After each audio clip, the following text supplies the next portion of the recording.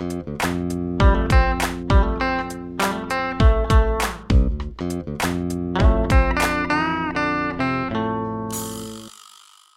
I'm Ben Houck. I'm Chris Heyer. And I'm Shane Foley. And this is Drop the Remote Podcast, a conversation show about Oppenheimer. We're going to drop the bomb on you guys, and there will be 1,000 atomic bomb jokes in this pod. Fellas, it's been a long time since we've all been in the same room doing the pod, had a baby, had a lot of life events. Catch me up. What have I missed?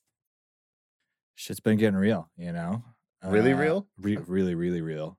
I guess I didn't say anything about getting engaged on the podcast, so did you get yelled at? Did you get yelled at for that? No, she didn't mention. She was on the podcast. She didn't say shit about it either. Well, so, you know call. what? Shame on her. That's even is an even situation. Head was all full of Barbie fajoule. Yeah, exactly. So I got that going. Congratulations, brother. Again. Yeah, congrats. Other than that, I don't know. How is the 8 wedding summer going? I think I'm only still down like 2. It really starts in like September.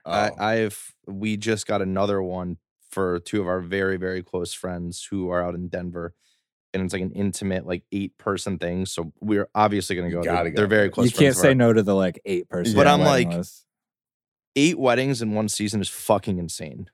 It's absolutely insane. It's too much. Financially, it just doesn't make any sense. Yeah, I could have gone on like a European vacation. Seriously. Yeah. I do not envy you guys' position. I've been hanging out at home, just chillaxing with the dog, who I don't know if you're gonna hear in the background, just kind of randomly dropping bones and stuff. But we're hanging out at the Mojo Dojo here in Albany, getting ready to pod about Oppenheimer. We just did Barbie with a couple follow-up notes on Barbie, but mostly we want to save and clear out the runway for Oppenheimer. But fellas, when you went to go see Oppenheimer, was the Barbie crowd too strong? Like, what was the situation when I went and saw Oppenheimer? I liked it. It was very, very, very pink. Very pink. Very pink, but I liked it. You know, I was thinking about it on the way over here, and I don't remember the last time there was an opening weekend for 2 films like this that, like, we're AMC Fast Pass members. Like, I couldn't fucking get in the theater. Yeah. Like, I was like, you couldn't, like, I just needed them to scan my ticket, and I was waiting in line for like 30 minutes. It was insane.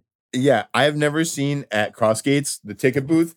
A, the ticket booth hasn't been used in like a solid 3 years. And B, there was now 4 people in the ticket booth for the weekend that I saw Oppenheimer. My theater was sold out. The IMAXs were all sold out. Barbie was bonkers. There's people doing the Instagram photos. There's like clearly lots of influencers there on a Friday night hanging out. It was great to see. The movies are back, but for a very short time because the strike still looms large. But you know what? This has already been a good summer for movies, and we're happy to hear it. Well, we'll get through the year before we start to really feel it. I think so. You know, obviously we got a big Scorsese film coming out. Oh, yeah. We got Dune 2. Mm-hmm. We still got some monsters coming down the pike. So we're excited about that. Television will be fucked, though, because anything that you were anxiously awaiting, I mean, think The Bear season 3, Mm-hmm. Stranger Things season 5. I mean, anything that you were very excited for, like, have hit screeching halts. Yeah, the Stranger Things kids are going to be full-blown adults. They're probably going to be parents by the time that they film the last season. So that might happen. Yeah, I mean, we've all seen some things besides Oppenheimer and Barbie. Maybe we'll get right into that. As far as what have you seen recently? So Shane, what have you seen recently, man? All right, television. I finished The Crowded Room 2 episodes ago. I told you it was a steaming pile of dog shit. Did it get any better? It got like marginally better, but it was not good. There's like a strong pivot in the show around episode 5 or 6 where you realize, I at least thought that the show was more about his therapist than it actually was him. And it's no secret that he suffers from multiple personality disorder. And at the time, that was a very groundbreaking discovery for his therapist. But they spend like 6 episodes like being like, is he mentally ill? And it's so obvious that he is. And then they pivot and they actually spend like the back half of the show making it more about her fighting the system and the courts to try to prove it. And that made it a little bit better. It was good to see Amanda Seyfried back in something because I haven't seen her in a while. But 4 out of 10, wouldn't recommend. Speaking of recommend, per Benny's recommendation, I ripped through The Bear season 2, which was very, very, very good up until I had some issues with the last episode. As a hospitality guy, I knew you would. I just had some issues. Like, it wasn't even that. It's like the dialogue in the last episode where he's like, I don't need to provide amusement. I don't need to provide enjoyment. I'm like, fuck you, Jeremy Allen. Get out of here. Yeah, it was a little ridiculous. And obviously they're setting up season 3. They know what they've got. They got to create some tension with their lead character. But like, because if everything just went off without a hitch, it would have been like, oh, so this guy's just going to run a happy restaurant. For sure. Yeah, no, for gotta sure. have conflict. Otherwise, The first 2 seasons of every show obviously are always the best in my view. Mm-hmm. I saw Asteroid City, Wes Anderson's recent film. Ben, I think you saw it too. So we can break that one down together. I mean, I actually really liked it. I'm not a huge Anderson guy, but I respect his work. It requires a second watch for sure. For sure. And just the nature of how much craft went into that movie. Like you look at his sets, you look at his costumes, you look at all the really clean, crisp writing and execution. And it's just like, yeah, this guy's clearly executing on a higher level than 85% or 90% of TV and movies. So like, shout out for that. I don't think it's a must-see of the year, but it's definitely like if you're into Wes Anderson, great. You're gonna. Yeah, I feel like people that love Wes Anderson movies. In quick pause, it was nice to see Steve Carell back in something again too. But I feel like people that love Wes Anderson movies are like, it's almost like a cult following. Like they will see anything that he puts out. Like he has he has stans. He doesn't even have fans. Yeah, and it's nice to see so many people in movies, but I just wish they got to do more. I think that was my biggest gripe. Scarlett Johansson, our hero Margot Robbie, or at least my hero. However, how many other people were in that movie that got to do? Edward Norton barely got to do anything. Bryan Cranston barely got to do anything. Yeah. Tom Hanks barely got to do anything. When you have to pay Hanks money and you let him barely have 7 lines of dialogue, maybe. Yeah. Like it's just like what are we doing here? So Asteroid City, again, not a must see, but it's nice to see for sure. Yeah, I liked it. Sean and I had a good time. And then I also saw what I will say is will absolutely be nominated for movie of the year. Maybe will win. I think as probably the best new director out right now in her debut film, Past Lives. I thought Past Lives was absolutely incredible. It only released for like 2 weeks nationwide and then went away. I have a feeling the A24 will re-release this come award season. They will campaign it. Especially with the lack of lots of new streaming stuff coming out. I have a feeling it's going to dominate streaming when it finally gets there. So it might be a streaming hero. What about you guys? What have you guys been watching? I guess I'll rip into my list here. If you haven't seen it, Joyride is a really funny, good time. It's the all Asian American female rom-com, not rom-com, a raunchy comedy. It's got a little bit of romance in there, depending on your definition of romance. But it is a full like Judd Apatow style raunchy, like trying to think like Pineapple Express, Forgetting Sarah Marshall, like. There is nudity. There is full frontal female nudity. There is full frontal male nudity. There is lots of jokes about double penetration and the devil's threesome. That's got everything that I'm looking for. It's got all the raunch that you would want, but it keeps it fast paced and lighthearted enough that it sticks to landing as a comedy and as a cultural journey for this Asian American Chinese woman. I won't spoil the ending there, but yeah, it kind of hits the notes, and it's just like it's a genre that's unexplored, and good on Seth Rogen and Evan Goldberg for funding and producing more comedies in a genre that desperately needs them. Another movie that's been crushing Netflix is They Cloned Tyrone.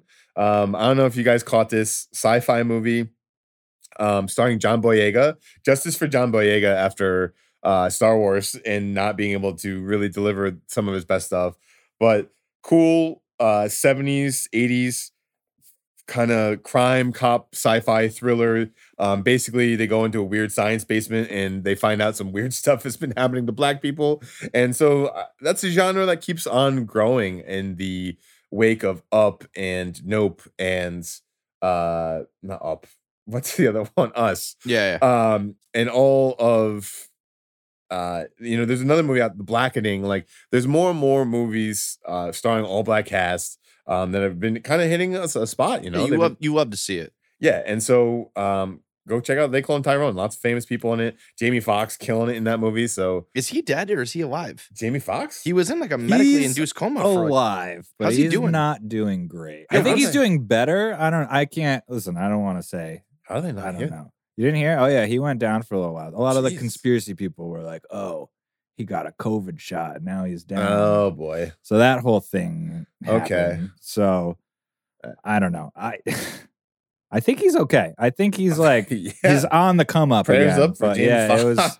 Jesus a little Christ. rough for a little while. Yeah, people thought he was going to die for a little while. Yeah. Other than that, I've just been rocking on the couch, following along with the Ringers rewatchables on Courtroom Month. Watched No Time to Kill, Primal Fear, My Cousin Vinny, always a classic. Oh yeah. A Few Good Men, Devil's Advocate, which is totally a wild movie. If you've never seen it, Al Pacino is in Keanu Reeves' ear. Oh, I've as seen the literal devil bits in the of that. courtroom. Yeah. It's pretty wild. The ending is absolutely bonkers. The Few Good Men court scene, especially when Colonel Jessup, you cut these guys loose. I mean, that is just an epic 9-minute Tom Hanks sparring match with Nicholson. Tom Cruise, yeah. Tom Cruise, sorry. Yeah. Jesus. And obviously Jack Nicholson, early 90s peak coming off of Batman and a lot of other stuff. So, just been rocking the couch. Chris, what have you been watching, man?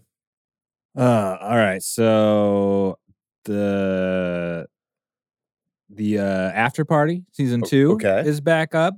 Excited about that. I've watched, I think there's a new one out tonight. There's like 4 episodes I'm into so far. Solid cast. Who's the guy? Gabe from The Office, that tall. Oh yeah. Lanky guy. What's his? He's in it though. They got Ken Jeong is in it. They got like some Zach Woods. Yes, that dude's hilarious. Yeah, he's in what's the Silicon Valley. Silicon also hilarious in Silicon. Guy, and he's kind of the same. He's just like a weird kind of dude, and so he's the one that gets murdered in this. And so that has been pretty good so far. The other one I still haven't watched the finale of Righteous Gemstones. Heard only good things about Righteous Gemstones. Can't wait has been crushing it. Yeah, that shit is too good. And then there's a newer one that I found. I'd been seeing some stuff on it. I guess it's not that new. There's 3 seasons of it. But have you guys ever heard of The Other Two? No. What's it on? So that's an HBO. Well, sorry, Max. That's a Max show. Yeah, say it right. Like it started as an HBO show, but it's these two. It's about so this kid becomes like essentially the next Bieber kind of a thing. Okay. And he's got 2 siblings, and it's kind of about them, like being the siblings of this the other huge, 2 siblings of a massive child star. Yeah. So like his mom is played by Molly Shannon, and so like the first episode, she crushes it. And the first episode is they're on one of the like morning talk shows or whatever, and they're interviewing the kid who's like the Bieber type, but then they're like, oh, but you also have some other kids, and she's like, oh yeah, my son's trying to be an actor, and it cuts to him, and he's like, yeah, I'm reading for the part of man who smells fart at party. So it's like he's struggling to do that, and then the daughter used to be a dancer or something like that when she was really young and stopped, and now she's kind of doesn't really know what she's doing with her life, and so it's them figuring some shit out, and it's pretty interesting. But it's funny. HBO can do no wrong. Like recommend, or I would, yeah. I watched all the way through. I got into it. One of the main characters is a guy who does some great stuff on Comedy Bang Bang. Okay. Drew Tarver, I want to say his name is. And that was kind of what led me into it. But worth it. Definitely got some good laughs out of it. And love a good comedy. It's a good casual watch. You don't have to be all the way into it. And it's not too demanding, but it's good. Have you guys noticed any like content rise or fall since HBO Max just went to just Max? Have they even released anything like strictly from Max yet? Well, it's weird, right? Because if they did, it's not like it started. Yeah, no, like, for the sure. Idol sucked, right? But yeah, that's HBO's that was supposed fault. to be their That's summer. That's all HBO. That was supposed to be their summer hit. Sure, yeah, that was bad.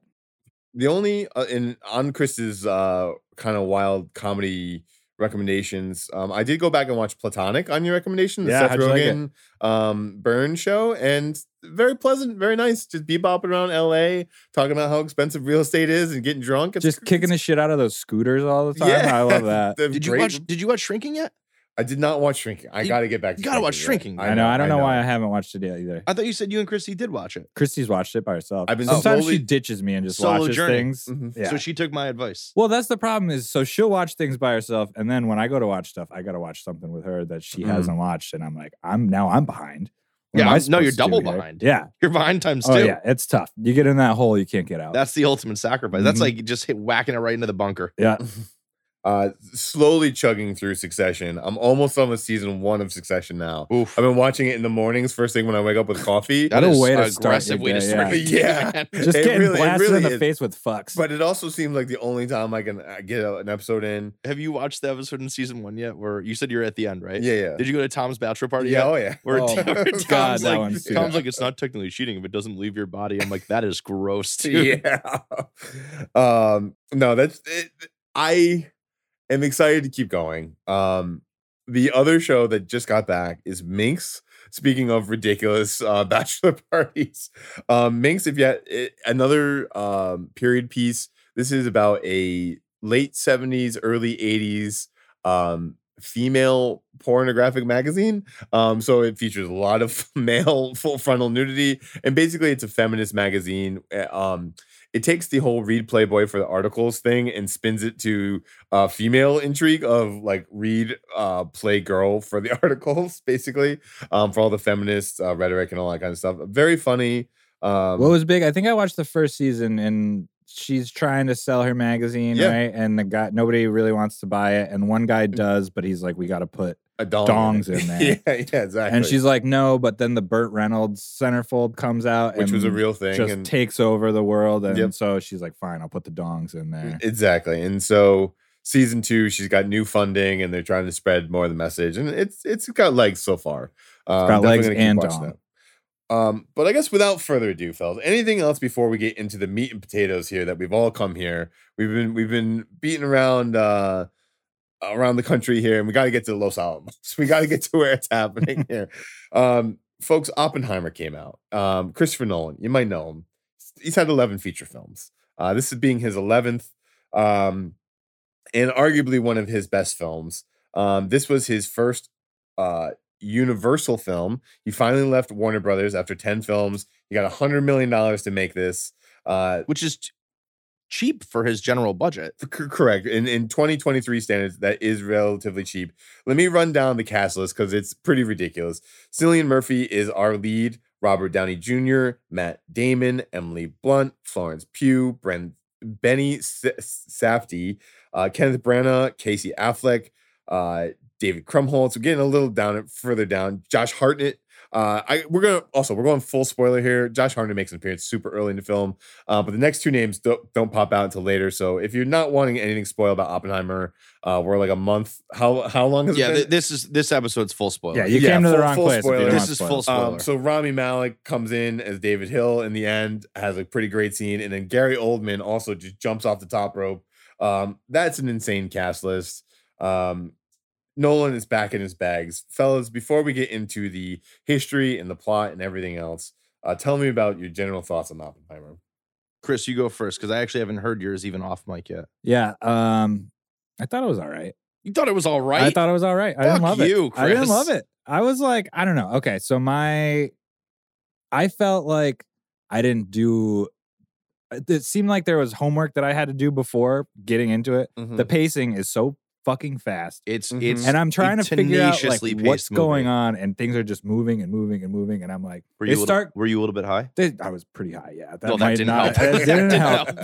Yeah, not a movie to watch high before I went inside. But also, maybe on your second viewing, but not the first. But like, I don't know. They start going around assembling their like Avengers team, and I'm like, am I supposed to fucking know who these guys are? A lot of scientists. I don't know who these scientists are. A lot of scientists. So turns out it took almost 5,000 people to build the massive bomb. The dude from The Boys, what's that guy's name?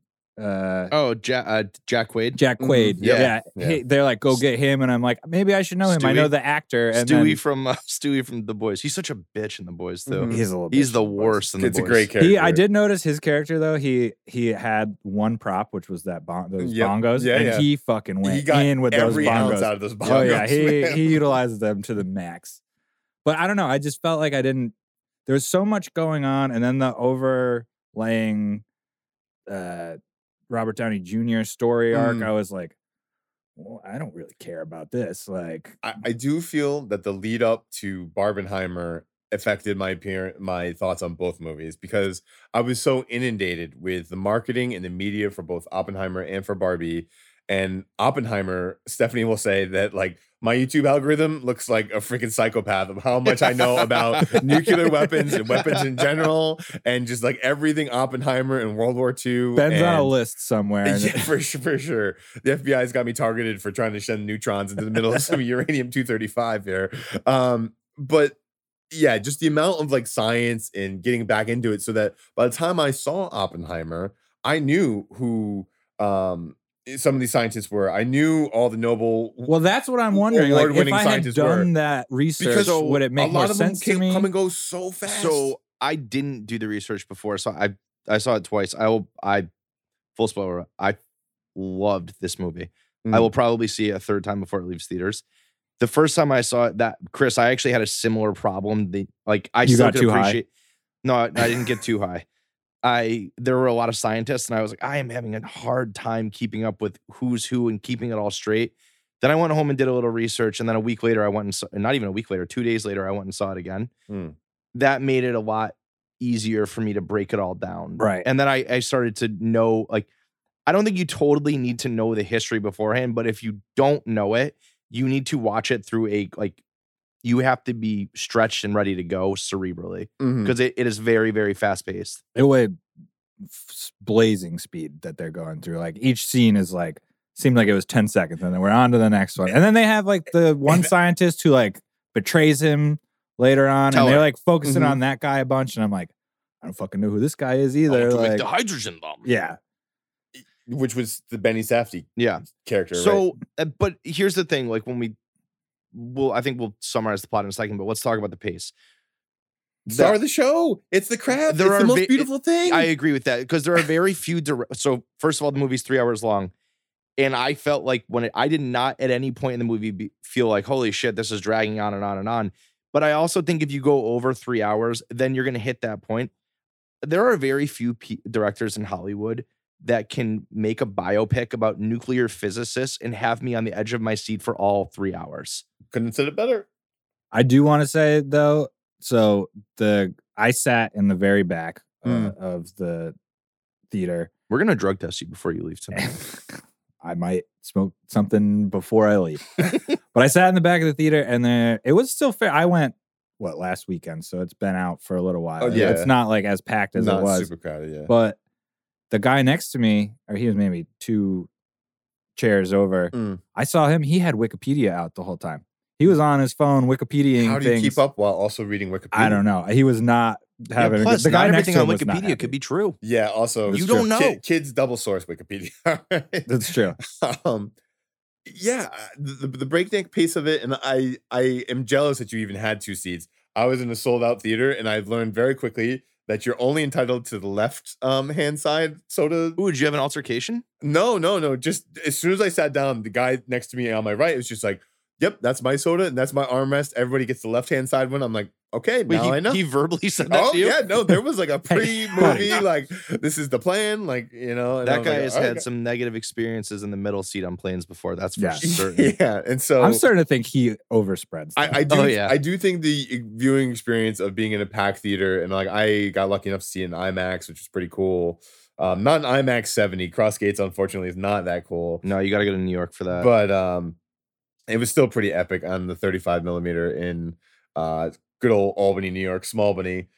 But how crowded was your theater, Shane? So we went. Opening night would have technically been Thursday night. We didn't go then. We went 6:30 on Friday night, and it was packed. And then we went again. We took my mom on Sunday night, and we decided Sunday morning to get tickets. And I was like, Sunday at 6. It'll be fine. Yeah. It will be fine. It wasn't fine. I mean, we didn't have to sit in the front row because I just wouldn't have gone. Right. But it was packed again. Question for you though, sure. for you both, knowing the plot of the movie and knowing that, you know, the United States was in a race definitely against the Germans, and they perceived against the Soviet. Was it the Soviet Union or the Russians? By that point, the Soviets. Yeah, it was the Soviets at that point. Knowing that they were kind of in a nuclear race to see who could develop this thing first, I actually think, going back to the pace of the movie, I think the pace of the movie was borderline a character within the film, because it made you you realize like, oh, this film is paced very, very quickly, but this was the pressure that everyone was under to deliver. Yeah, he brought the anxiety of like what living in a nuclear world would mean, and like Also, just like I'm at home smoking cigarettes and drinking martinis while boys are getting shot in the islands in the Pacific campaign. And also, like, obviously, Oppenheimer being Jewish has a lot to feel for. You know, and it says there's a lot in the movie of the European campaign. And so, like, the entire time it was just like, we're doing this for our people. Like, we have to build the bomb. And like, even though it's going to be massively destructive, like, we're doing it to save lives, which is like the ironic way they just keep justifying it. Yeah. And, yeah, I do think the breakneck pace, like, and it's been compared to like an Aaron Sorkin, like I don't know if you've seen The West Wing or any of the other Aaron Sorkin stuff where it's just like bing, bing, bing, bing, bing, bing. But it wasn't all dialogue based. It was a lot of the movie was quiet, and I love your note on here about the soundtrack because Nolan does this way of just quick editing and showing you things with the soundtrack doing a lot of the work. But he makes you think too. But just he doesn't say it to you directly. He makes you connect the dots. Unlike Aaron Sorkin, he can't make me do anything. Unlike Aaron Sorkin, who's going to beat you over the head with words, Nolan used the same pace that Sorkin can get with words, just with editing, and I think that's so beautiful. I totally agree with you. I just before I think let's like fully dive in and breaking it down. But Ben, it would be Ludwig Göransson, by the way, soundtrack, huge shout out. Probably going to be nominated for the Oscar. Just yeah. Well, actually, we don't know though because Hans Zimmer and Dune 2. This will probably be the best like soundtrack year ever. Yeah. Ben, we know it's a Robert J. Oppenheimer biopic, but break it down quick. Give us 3-minute overview of the film. Sure. So we're going to put a link in the notes here of the Modern Marvels nuclear bomb episode. It's 45 minutes. It's on YouTube. Literally all the history is as condensed as I can find it is in that 45-minute episode. Shout out to the teachers who are just rolling the TV and showing you the Modern Marvels reruns. So J. Robert Oppenheimer, his family escapes Europe in the late 1800s, comes in. He is a psychologically troubled child. He's diagnosed with schizophrenia pretty early in his life. But they can tell that he's brilliant through language first. There's a great scene in the beginning of the movie where he learns German in 6 weeks so that he can teach physics in German. And that is a real thing that happened to Robert Oppenheimer, is that he could teach theoretical physics. I think Dutch. In German Dutch, sure. Yeah. He's also a big fan of Snow White. In 6 weeks. Insane. Famously learned to read Sanskrit so that he could read the I forget the religious text, but that's where the famous "I am become death" line comes from. Anyway, very, very smart guy, and he stinks in the lab. He's a theoretical physicist, right? And so he keeps going around and doing more and more work, bounces around Berkeley, bounces around Princeton, bounces around all these really, really high-end schools, bringing theoretical physics in what Einstein really started into the United States. And so by the time that World War II kicks off, the military is aware that a bomb could be built, that a fission reaction, a nuclear fission reaction could happen. It releases a ton of energy. Obviously, it's very destructive. Oppenheimer is on the short list of like, you brought physics to the United States. You're going to get tapped on the shoulder. We need all your friends to help make this happen. So that happens around 1936-ish, 37, somewhere in there. And then he builds the Manhattan Project with the general, played by Matt Damon. The general from the car insurance commercials. Leslie Groves. No, he's the guy from the car insurance commercials with Shaq. So Leslie Groves, despite his concerns with Oppenheimer's connections to communism, obviously at this point, in 1929, the Russian Revolution happens, Marx, the whole 9 yards. Well, I like that conversation they have of where he's like, well, we're not going against the communists, so like, what does it matter? They're literally our allies we're against Hitler Nazis, at that point, yeah. And so despite his connections to the Communist Party, they still tap, because Leslie Groves sees this desire and fire in Oppenheimer that he hasn't seen in a lot of other quote unquote science and pencil pushing people. He taps him on the shoulder to lead the Manhattan Project.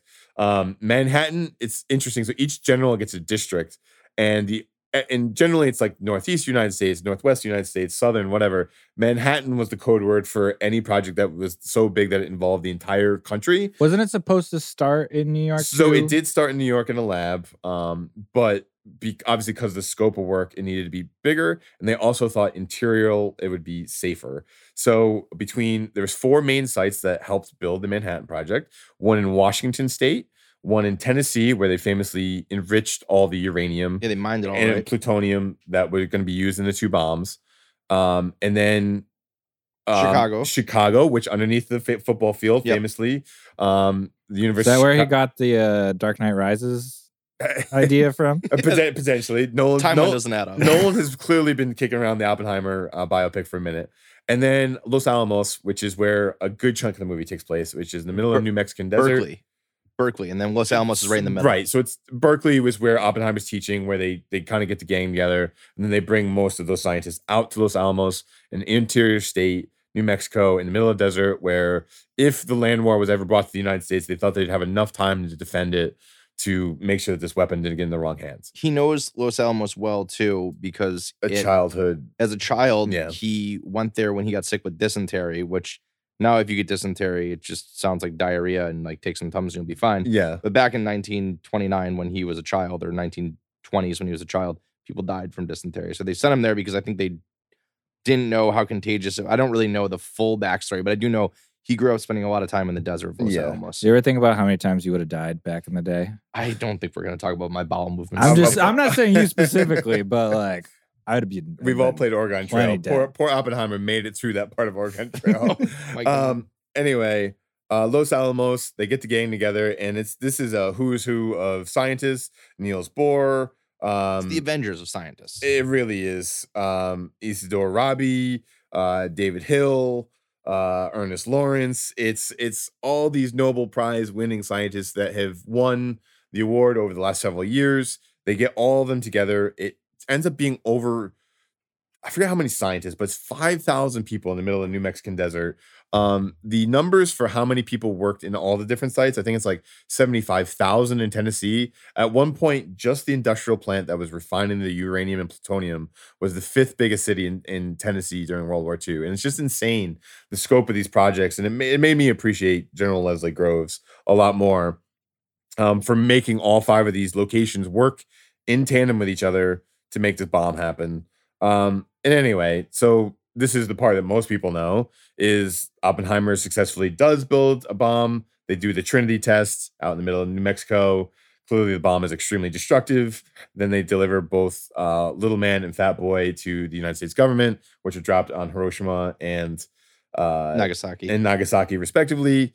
And then from there, the movie takes a hard turn into Oppenheimer's later in life, where Strauss, a famous House of Representatives member, who's in charge of the Atomic Energy Commission. Yes, which I think was conceived because of the atom bomb. Correct.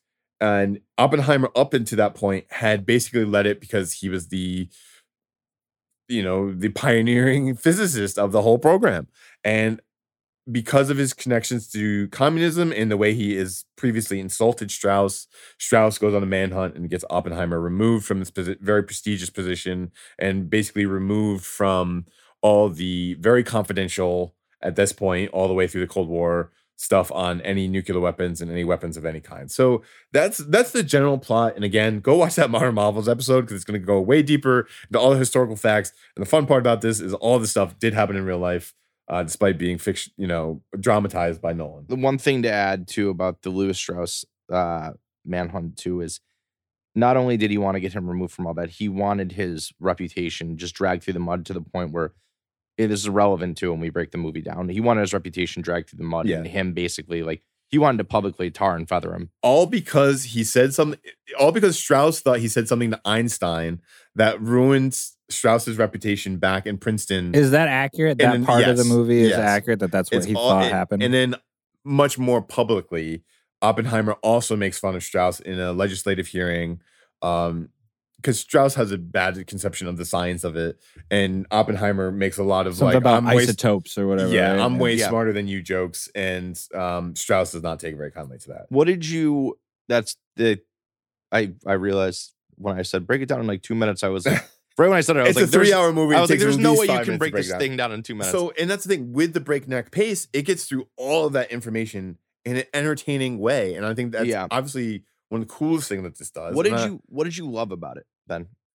Like what who stood out to them? I mean, obviously Cillian Murphy is just like, that was just, he's the star of the show. And I think it's the premier performance in the whole movie. If you're going just on acting craft, He has to play a psychopath, alcoholic man who was eating only like a handful of almonds, a martini, and like 2 packs of cigarettes a day I was gonna while say building a weapon that forever changes history. Like, this dude is an absolute psychopath in the way that he can stare down his fellow scientists and control people to get done what needs to be done, to race against, the Germans, the Nazis, as well as the rest of the world that gets it done. Like, that's insane. Like, it's an insane part, and he's very convincing in it. And he's also just got that hollowed out, like, skeleton kind of body. He's up there.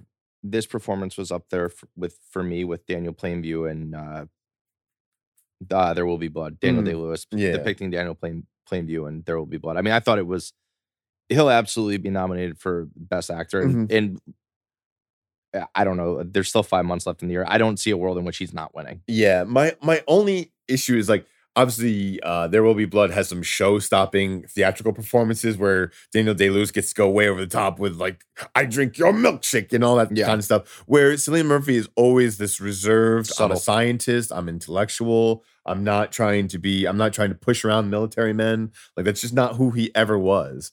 But he gets all these really cool moments. One of my favorite moments of the whole movie is when him and Emily Blunt, Kitty Oppenheimer, are in the hearing with Strauss at the end, and he says, "My wife knows what a relationship is. We've been married. She's a big girl. She can handle herself. We've walked through fire together. We've walked through fire together," is the quote.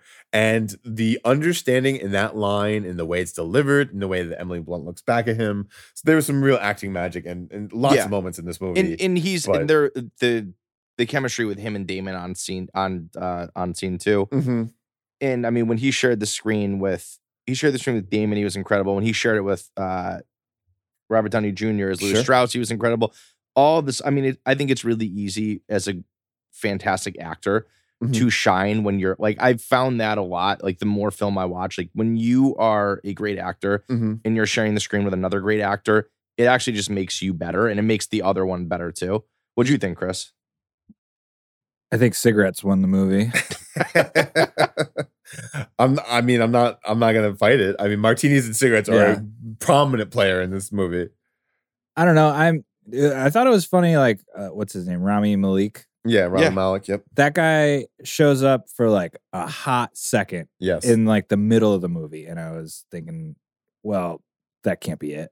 That can't be all this guy's going to be doing. Like, that's too big of a guy to be just one scene guy. Right. Yeah. He was just like an assistant to somebody else. And I was he always like, plays the same character. He creeps me out all the time. Yeah.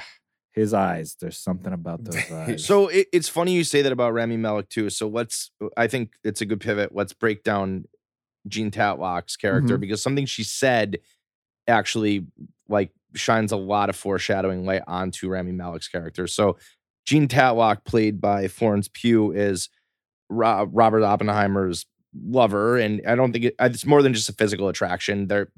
He loves her and she loves him, but she has emotional problems and he also has emotional problems, and it's like oil and water, but they keep, for lack of better words, having a very physical relationship. There are some very graphic sex scenes in there, but it's funny because they have an actual like intellectual relationship too. So it's very subtle in their intro.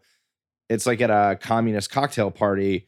She says that she's a therapist, and he's like, "Oh, that's interesting. I'm just finishing my therapy," which matters because in the first 45 minutes of the movie, you see him as very conflicted and emotionally immature, and like tries to murder a guy, tries to murder his professor, all that stuff. Yeah. But he clearly has problems, and then they don't really dive into how he kind of like isn't depressed anymore, but they kind of shine light onto it with that line. But in another scene with Jean Tatlock, he says something about all of the professors at Berkeley and all of the scientists, and he's kind of, I don't remember exactly what he says, but he's kind of like poo-pooing them. He's like putting them down.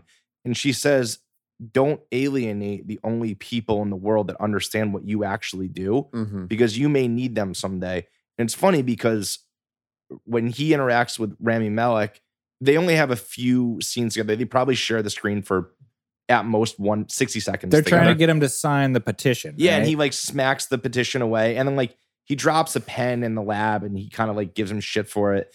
But it's funny because he is very dismissive of Rami Malek's character.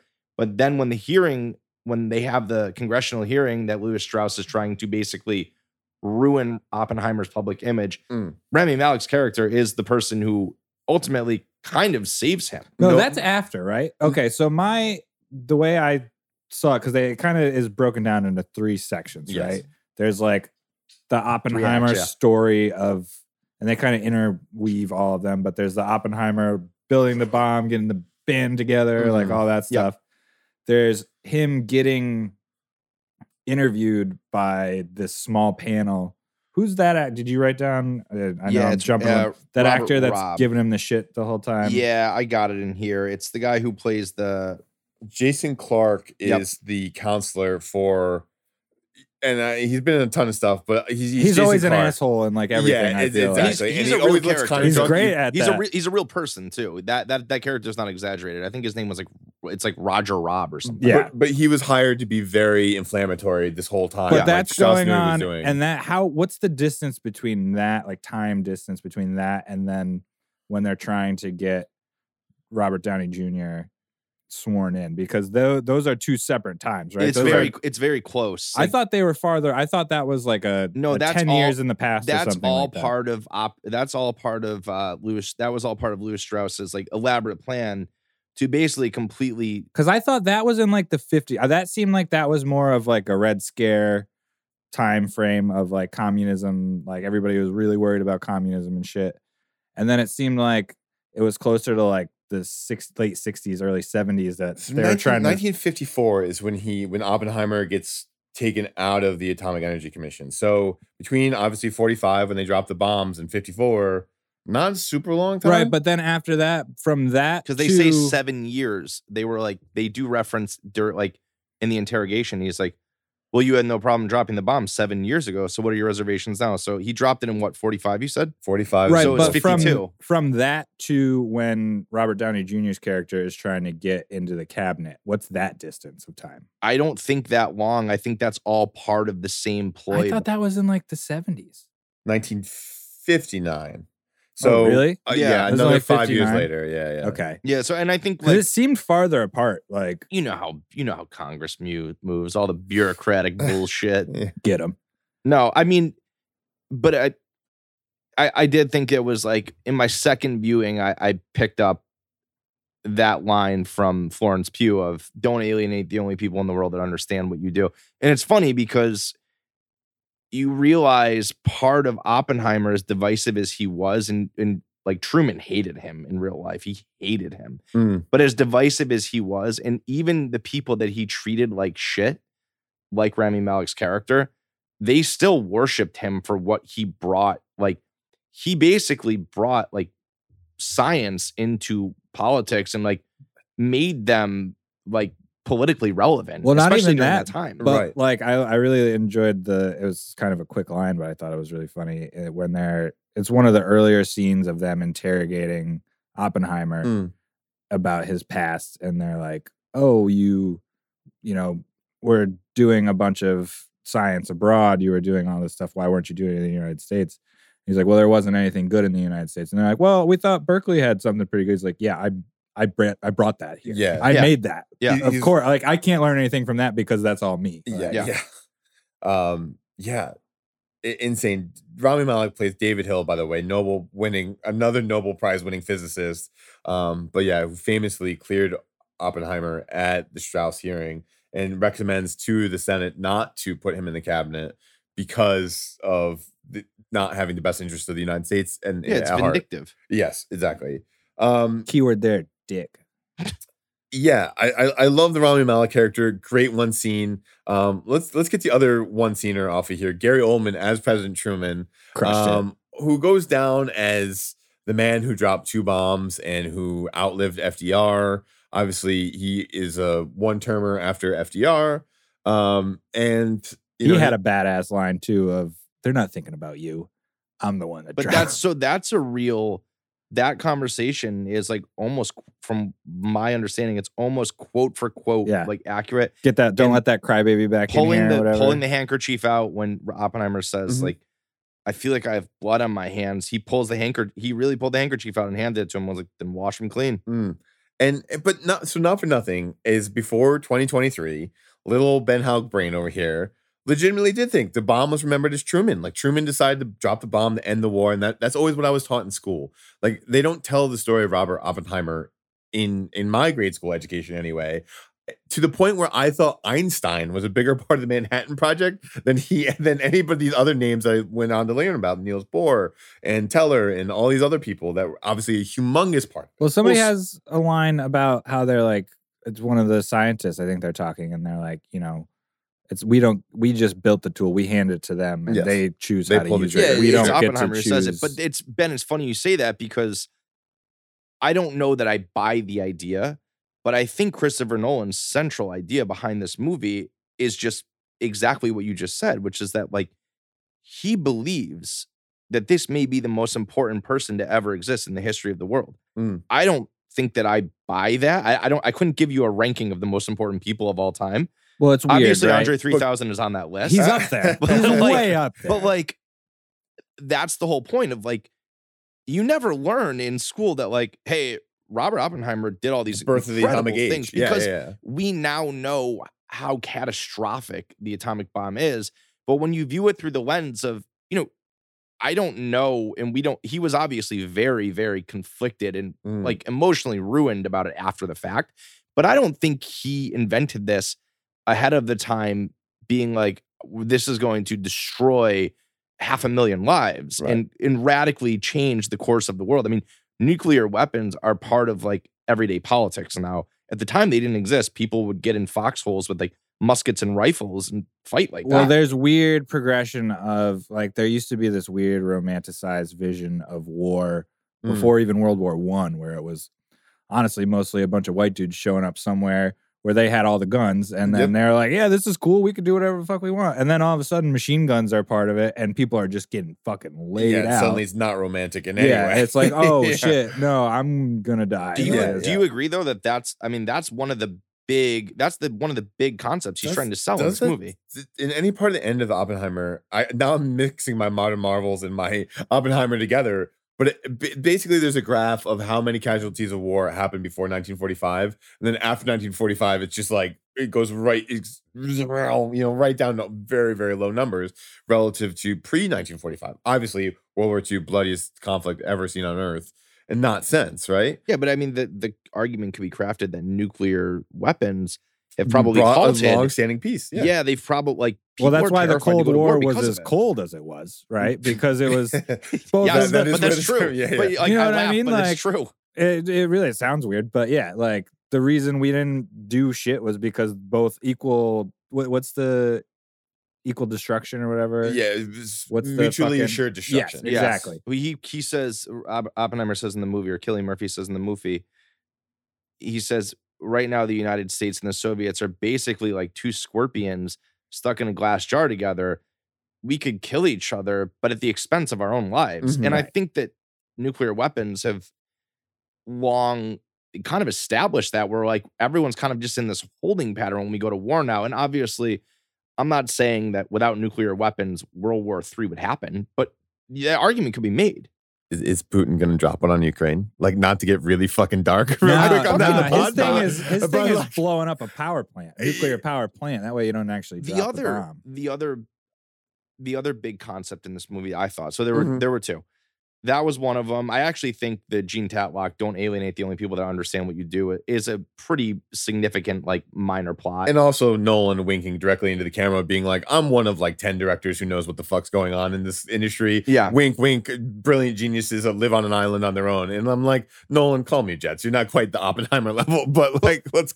The other concept I think that he was trying to sell in this movie is the Lewis Strauss concept, which is that we live in this world where people who really aren't credible are able to like critique people that are creative geniuses. And like, we'll just use Donald Trump, for example. Like, he is not someone who's a credible politician. And we live in a world where he got fucking elected to be our president. Or businessman, really. Exactly. Or so many of these other things. And I think it's like, hey, the idea here is like, why do we let these people who aren't qualified to like have these like such cutting opinions, let them carry so much weight against people who are creative geniuses? Like, what right do these people have to, like, what right does Lewis Strauss have to run an atomic energy committee when he has no credible knowledge whatsoever? Mm-hmm. What right do people who critique like music and movies and food, like what right do they have to do that? Well, it's all personal opinion in terms of movies and music and food and that kind of stuff, where like that's very subjective as opposed to But where there's the weird thing of like, okay, they get that paper that comes out where they're like, hey, we split an atom, and they're reading it and they're like, we're all thinking the same thing. Somebody's going to make a bomb out of this. Mm-hmm. And the Nazis have this head start, and it's like, all right, well, fuck. The Nazis suck. We can all agree the Nazis, not cool. Not very pretty cool popular at all. opinion. Yeah. So like that they're going to use it for whatever. And then we create it, and there's that debate that they're having. I think Oppenheimer walks into that group of people talking. It's like the scientists at Los Alamos, where they're trying to debate like we shouldn't use. Should we give it to them or whatever? And I think even at the scene where they're sitting around the table with Robert Downey Jr. or whatever, and they're trying to say like, well, can we just tell them we have it? Mm-hmm. Like, can we be like, hey, look, this is it. We don't want to use it, but we could. Yeah. Probably the second most powerful scene in the movie is like, we have to show them so that the world will understand the real destructive power of this thing. You can say it all you want. Because people don't understand science in the theoretical until you show them. Well, there's this video I saw on Reddit recently. Because I obviously got home from the movie and looking up Oppenheimer. You probably spent 3 hours on Reddit that night, didn't you? I fell asleep. I was pretty high, but I did. There's a video. There's like actual footage of the test, like the test that they do, the Trinity test. Yeah, and so you can see it's interesting to see these guys like kind of happy-go-lucky, excited, like setting up for the test. Yeah, and, like laying down, like they look like they're having a little slumber party. They got all their little mats and they're like laying down, turning around and shit. Mm-hmm. And then the bomb goes off, and then it cuts back to these guys, and their faces are just like, "What the fuck did we just make?" Like. Mm-hmm. This is wild. Yeah, and it's funny too because Teller, I don't know what his first name is, portrayed by Benny Sadfi, is a Hungarian scientist who ultimately invented the hydrogen bomb. And he says him and Oppenheimer are having a lot of issues throughout the movie, but Oppenheimer always recognizes that he's very brilliant because Teller says outwardly, like, I'm leaving Los Alamos. Like, I don't believe in this. I want to work on the hydrogen bomb. I don't think you understand like what you're doing here. And he's the only person that Oppenheimer throughout the whole film is like, no, please don't go. Just stay here and research, and I'll meet with you once a week. You don't even have to work on the project. And so I think it's funny because I do think that Oppenheimer had a weird level of respect for him. And then he tells Oppenheimer after, or like right when the bomb's getting made, he says, do you even know what you believe anymore? Because I don't think you do. And you have everyone else believing what you believe. And I don't think you know.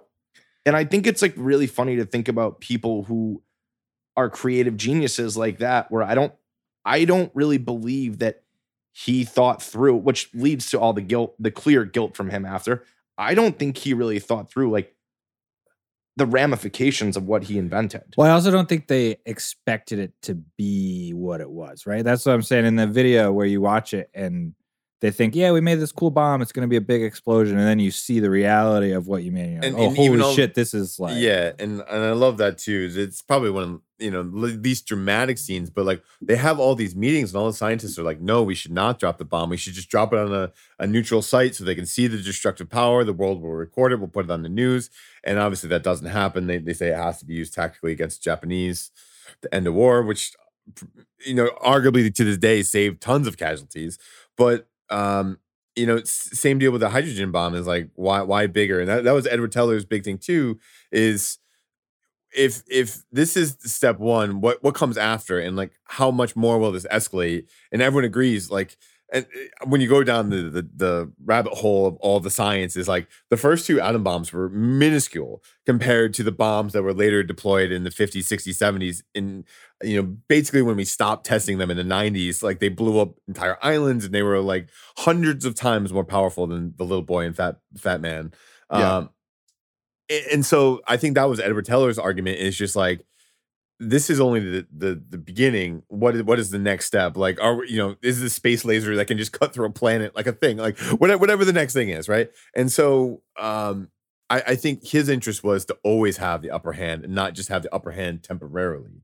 And so like that's the interesting thing. And like it's kind of crappy that Edward Teller uses politics. Like he's with Strauss to get Oppenheimer thrown out because he wants the hydrogen bomb and his major achievement seen and get accomplished. But I don't think that but so like that was interesting to me. So like I think that he's kind of with Strauss, but for different reasons. Yeah. But he wants to progress science, where Strauss is just like, I want to prevent communism. Yeah. But I also think like it was interesting during the hearing because they brought Edward Teller in and he told the truth, which is he was like, I believe that Oppenheimer is loyal to his country, and I'll always believe that until you actually show me real proof that he's not. Right. But he also was like, have there ever been things that he did that you didn't agree with? Because Oppenheimer didn't want to push the hydrogen bomb. Yeah, exactly. Yeah. Yeah, I mean, I thought that it's funny too because Emily Blunt, who portrays Kitty Oppenheimer, who is Robert's wife, hated Edward Teller because of the fact that he basically is Judas to him. Like she views him as Judas.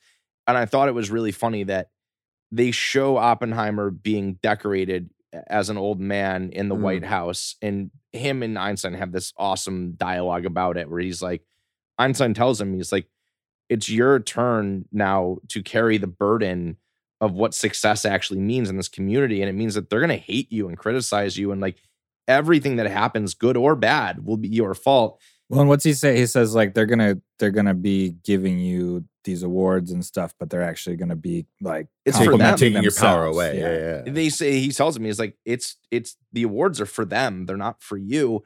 But it's funny because she cannot get over the fact, like Kitty Oppenheimer cannot get over the fact that Oppenheimer has this kind of deep-seated respect for Edward Teller. And she's like, I can't believe you shook his fucking hand. Oh, after he did that to you. And then they show, and I actually loved this scene. That was badass. Because I'm very spiteful too. I love the scene where they're in the White House like 30 years later, and he's getting his awards, and Teller's there, and he goes up to shake Oppenheimer's hand, and Oppenheimer shakes his hand. And then he goes to shake Kitty Oppenheimer's hand, and she just looks at him in disgust and doesn't even move her finger. Yeah, that was badass as fuck. It's insane the amount of content this movie gets through in 2 hours in a way that is both entertaining and fast-paced and breakneck. Like, we keep breaking down like the difference between all the communism stuff and all the psychology stuff and all the war and peace stuff and all the atomic science stuff. And it's all these super heady intellectual arguments and topics that somehow is made entertaining. I think that's, to me, like the peak magic of the movie. It's exactly what Christopher Nolan does, where he makes you think. I mean, I don't remember the last time I've seen the same movie in theaters twice, let alone twice in 48 hours. But before so I do want to get into what we all didn't like about the movie, because I think that also kind of establishes credibility on the pod. Yeah. But just, I want to quickly call out the actors and actresses who I think will probably be nominated. So Cillian Murphy was Oppenheimer. I think he's a lock for Best Actor. The guy from Drake and Josh. Lock. So Robert Downey Jr., I thought was absolutely incredible. I think he's a lock to be nominated for Best Supporting. I don't know if he'll win it, but I think he'll be supported. But I think he'll be nominated. But it's interesting because do you think Damon will also be nominated? Do you think we'll have a film with 2 Best Supporting Actor nominees? Because we saw it last year with Everything Everywhere All at Once with supporting actresses. Maybe it depends a lot on what other films come out this year. Matt Damon has this nice, like, light exposition star role. Like, he doesn't get to do a lot of big dramatic scenes. He's just kind of like the star that quickly moves the plot along and gets the band together. Yeah, he's really efficient. But exactly, he's just efficient acting. Like, I make the sports analogy here, but like, I don't. In a normal year, I don't think Matt Damon would get nominated, but because this year could be not that many contenders, yeah, I could see it. I mean, I don't think he's going to get nominated. Robert Downey Jr., I think, is the other lock for supporting. Yeah. Actor. Oh, yeah. He was, and it was, honestly, how nice was it just to see him back, not as Tony Stark? Absolutely. Yeah. So 3 actors right off the bat, and then I think there's an argument for maybe 1 supporting actress. I think Florence Pugh over Emily Blunt, and we'll get into why not Emily Blunt, because that's one of my aggravations with the movie. I thought Kenneth Branagh as Niels Bohr was really, really good. I don't think he'll get nominated. I feel really conflicted saying this because he's been accused of terrible, terrible things. And if they're true, he's a terrible, terrible person. But it was nice to see Casey Affleck back again. Sure. And how weird is it that he's now become an actor whose fucking voice you recognize without seeing his face? I didn't know who it was until they showed So he plays the he's out to find the communist connections. He's the guy who's constantly smoking a cigarette behind the desk, who's helping Strauss pin communism on Oppenheimer, but he's always been at Los Alamos the entire time. So he was one of the people who were arguably either getting secrets out or investigating for communist secrets. Was he at Los Alamos? Because the way that they talked about it, Matt Damon at least talked about it as like he tried to keep him separated from everybody else. Yeah, because he was worried about... he didn't want him to meet the people for whatever reason. I guess I would have to fact check. I'm not 100%. I just remember that one thing of Matt Damon being like, oh, wait, you met him? Like, you shouldn't have met him. His character is interesting, though, because, Ben, you want to... we talked about this off mic before we started. I didn't know this until after the fact. One of my buddies, who's a huge history buff, told me this. Yeah, the big one is the conspiracy over whether Jean Tatlock, Oppenheimer's lover, whose known Communist Party connections, she took her own life in the movie, and that's largely believed to be the case. She drowned herself in a tub, which also I thought the body always fought back and would like undrown yourself and like throw yourself out of the water. But there's a lot of reason to believe that there was foul play and that she may have been murdered instead of because she was sneaking potentially with Oppenheimer, secrets about the bomb to the Soviets. And so whether there was foul play and she was murdered or whether she was suicide, the movie leaves that ambiguous. They think Casey Affleck's character ratted her out and potentially did it, right? Yeah, they found like her apartment was like destroyed. There's a lot of from what I understand, again, it was like 1940. There's a lot of evidence that has hinted to the fact that she may not have killed herself. Right. And Casey Affleck, the actor, went back in time and murdered her. How high were you for this movie? I remember that being part of the movie. But even like Jean Tatlock's father and stuff went back and burned lots of her documents that she had shared with Oppenheimer, which obviously, as any historian would love to see, because he thought that they may have been compelling towards, when McCarthy started going after people. And the Red Scare was very real. That was hardcore shit. So yeah. I also think like every movie has like an actor who plays a minor role or a role on like the 12th minute of the credits scene. David Krumholtz, I thought, was a star in the rough who started from Santa Claus, now he's here, man. Yeah, I thought he was great as Isidore Robbie. He's Oppenheimer's one true friend. He's the one guy who always takes care of him. He visited him in the Netherlands to hear his Dutch seminar, and like I love that. It's like he's expecting to be the only English guy there, and in fact, Oppenheimer delivers it in German or Dutch, and suddenly he's just like, "Ah, shit, I don't know Dutch." The train scenes with them, like training around Europe, I actually love that. Like, and the callback they do of in the train originally, and he's like, "Oh, eat something, you so skinny." Gives him a slice of an orange, and then it's I don't remember which scene it is. I think it's Oppenheimer in the hall, like getting ready to go into get like interrogated by the panel, and he's like, "Hey, eat something." Like, it just shows him like looking out for him and like constantly truly caring for him. And stuff. And then we already kind of touched on Rami Malek as David Hill, and Gary Oldman who portrays the only other fella, super handsome, Josh Hartnett. The return of Josh Hartnett, Ernest Lawrence. He makes the device that is able to remove. He's able to enrich uranium by removing electrons from uranium, therefore making them a more unstable isotope. Yep. Let me make sure I get my physics correct here, because I had to do a lot of YouTube research. That was good. Yeah, you have been in your rabbit hole, haven't you? You could have said something completely wrong, and I would have been like, "Yep, uranium 235 versus 237, or whatever the frig the numbers are." It's some crazy shit. So, but anyway, Josh Hartnett's back. He's handsome. Is he going to have another role? Like I thought he was it. Yeah, one of the most charismatic people early at Berkeley. Yeah. He was very good in this movie. I think this will lead to more success for him. I think I drafted this in the first round of our movie draft, and boy, am I glad I did. I mean, I think that this is a masterpiece. I know that you don't, Chris, and Ben, I know that you don't give out that. I know that you don't either, but you thought it was good. I do think I want to shine light onto a couple things that I didn't like with the movie, and I'm sure that you guys both do too. The number one, one of the big issues I had was the misuse of Emily Blunt. Why? Of all the women, it got weird. Well, we'll get even Florence Pugh got freaking weird. That's part two. That we'll get into that as part two.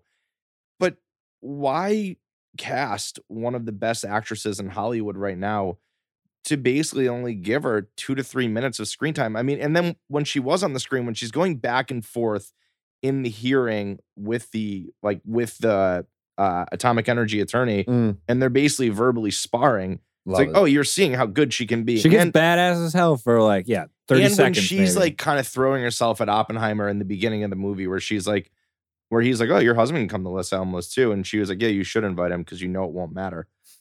She's really good. I don't think she got enough screen time though. I don't think that they did a good enough job of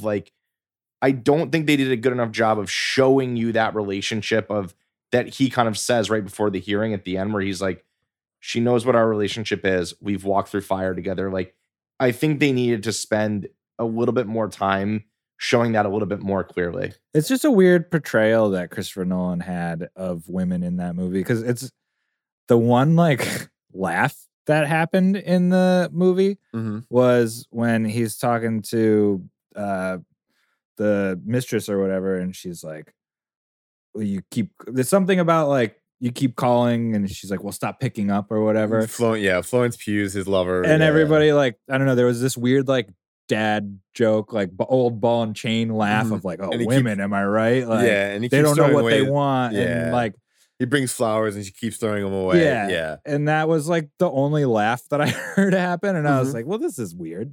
Yeah, and still not something you can laugh at in a movie, So Nolan's had this problem with women in all of his movies. I was going to try to make you guys tell me one woman who's portrayed positively in any of his movies. No, you can't. And in the Dark Knight movies, he just switches the actress and then acts like nobody's going to notice. Well, I don't think he switched her. I think she wanted out. I think she either way, they don't they're I just think Maggie Gyllenhaal. Women on the sets Maggie of Nolan's Gyllenhaal's movies. career took off. Yeah, but I do think lots of things. I do think that leads me to my second gripe, but this is more with Nolan in general than it is with this film. I don't think it's fair to say it's with this film.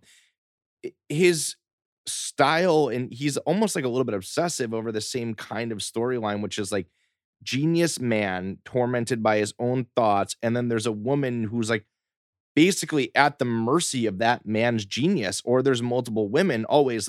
I would love to see him direct a movie where a woman is she's not a damsel in distress, or she's not some side thought. I'd love to see him direct a movie with a woman as a lead actress. I've not seen that from him. In all of his films, I've not seen that from him. And I'm sure that he's heard these allegations loud and clear. We are not the only people who share this view. But this again, and I guess it's hard to say for this movie specifically that I had an issue with that, because unfortunately in the 1940s, that is the way that women were portrayed and the way that they were treated. And thankfully we have come a long way, and we still have a long way to go. But come on, man, take a stand. Well, plus he knew Barbie was coming out, so he was like, "Don't worry, they'll take care of the ladies. Will be fine in Barbie. This one's for the dudes." Not for nothing, my screening of Oppenheimer on Friday night was 90% dudes. I don't know about your guys' showings, but pretty dude heavy. I'm also not. It brings up a lot of questions. The whole Florence Pugh nude scene. Oppenheimer was notoriously promiscuous, not just with Tatlock, but with lots of ladies. Yeah. Dude just drank martinis and banged. And there's all sorts of jokes about how many babies were made at Los Alamos. There's also allegations that maybe Oppenheimer had some illegitimate ones. Yeah, they had that really quick throw in about the one lady, the blonde, there, where he's like, "Oh, he never found out," or whatever. Yeah, but in real life, from what I understand, is that in real life, they didn't just fuck. He loved her too. He wasn't just it was a very intellectual kind of love relationship too. Yeah, he was not the kind of guy that just even with Gene Tatlock, they show them physically on screen in honestly one of the craziest sex scenes I've ever seen. It was in a weird. movie. So yeah, that's the thing, is, did it work? And I would argue it brings a lot of tension, especially in the hearing moments where Florence Pugh locks eyes with Emily Wilde, Emily Blunt, totally different Emily Blunt, and they have this moment of Oppenheimer knows he fucked up, and his wife knows that he had many affairs with him, and so she's pissed in that moment, but then it immediately flashes off of this nude Florence Pugh body and nude Cillian Murphy body too, which is just weird. not that I'm against nudity in any movie, but it's just I think it didn't serve the scene.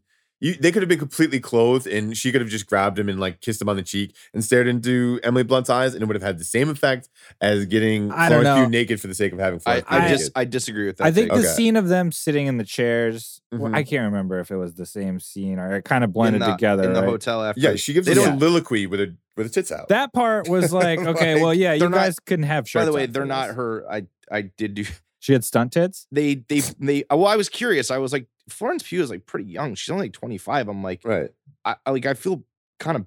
I mean, obviously it's her choice, but I feel a little bad that she's just like feels like she has to like put her tits all over Hollywood right now. But I saw that they actually have her female actresses for the last 80 years. No, I know that, but like I know that. Yeah. But I did some research and not in like a perverted way. I was actually curious. I was like, that must be judgy either way. I was like, that must be kind of weird just to like, they're like, you see two people on screen, but there's like 20 other people, like cameras and lighting. They'll do closed sets for a lot of those. She was wearing like a black thing and then they CGI'd after. Like she was naked, but they have like a black, it almost looks like a Kevlar like vest or something over it, and they CGI'd it on after. Yeah.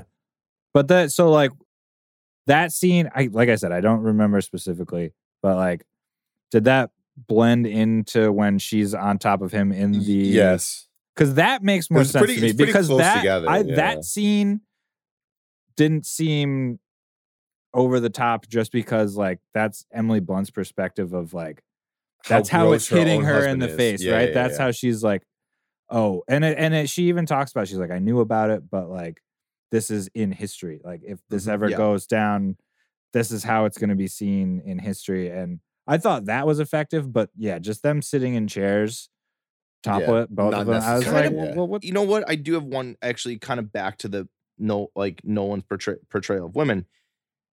He did do a disservice not to Emily Blunt, but to Kitty, not only to Emily Blunt, but also to Kitty Oppenheimer.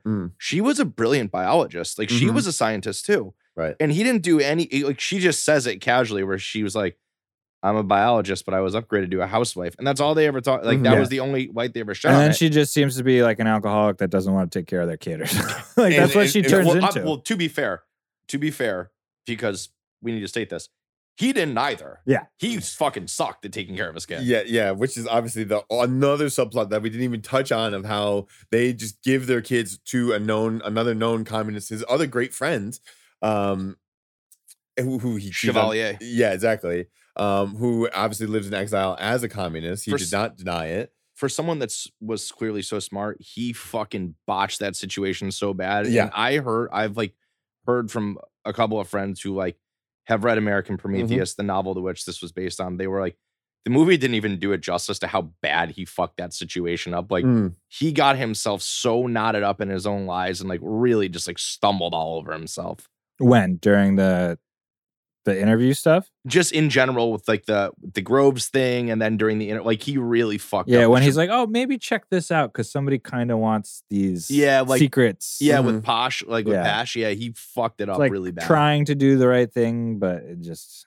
But you're drinking martinis all the time. It's kind of tough. I loved the movie. I thought it was phenomenal. Yeah, I still think it's obviously going to be one of the best movies of the year. It's going to get nominated and awarded, and I think in Christopher Nolan's 11 movies, I think you have to consider top half. It's amazing achievement in craft wise and movie wise. I'm just happy it's gotten as much money as it's gotten. The third act slows down a little bit. We've hit that. Like I would say it's absolutely breakneck until they drop the bomb, and I think it's some sort of expectation of like, are they going to do it? Even though in history we obviously know that the Trinity test is successful and the bomb and everything is going to go off, but there is a sort of will they, won't they belief in it of like, does this all go, does the science and all the theory turn out to work in real life? And obviously we know how history goes. When they put that like, oh, there's a almost 0% chance that we just blow up the entire atmosphere catches on fire. Which like how irresponsible. Yeah. Like how like my great grandparents could have been killed, man. What the fuck? We wouldn't have known. We would have been like, no, we wouldn't have been here. Yeah. And so, but you can't tell me that the air doesn't get sucked out of the movie a little bit once the bomb's dropped and they know it's successful, and then there's a little bit of tension of are we going to drop bombs on Japan? But the moment they send the bombs on the trucks out of Los Alamos, and that it's then just a political showdown, I feel like the energy of the movie and even the editing style and the amount of cuts goes to way longer shots on the individual people in the counselor room and the whole Atomic Energy Commission. I think that's when the movie becomes. It's funny because if everyone, you all know how Nolan directs movies, and there's always like this big twist and this big reveal, and that's like his thing. He's known for it, and even though he's it's coming, Shyamalan. But Inception, Interstellar, like you lots always, of them twists. Even the Batman movies, like they're coming, and even though they're coming, he always gets you with them.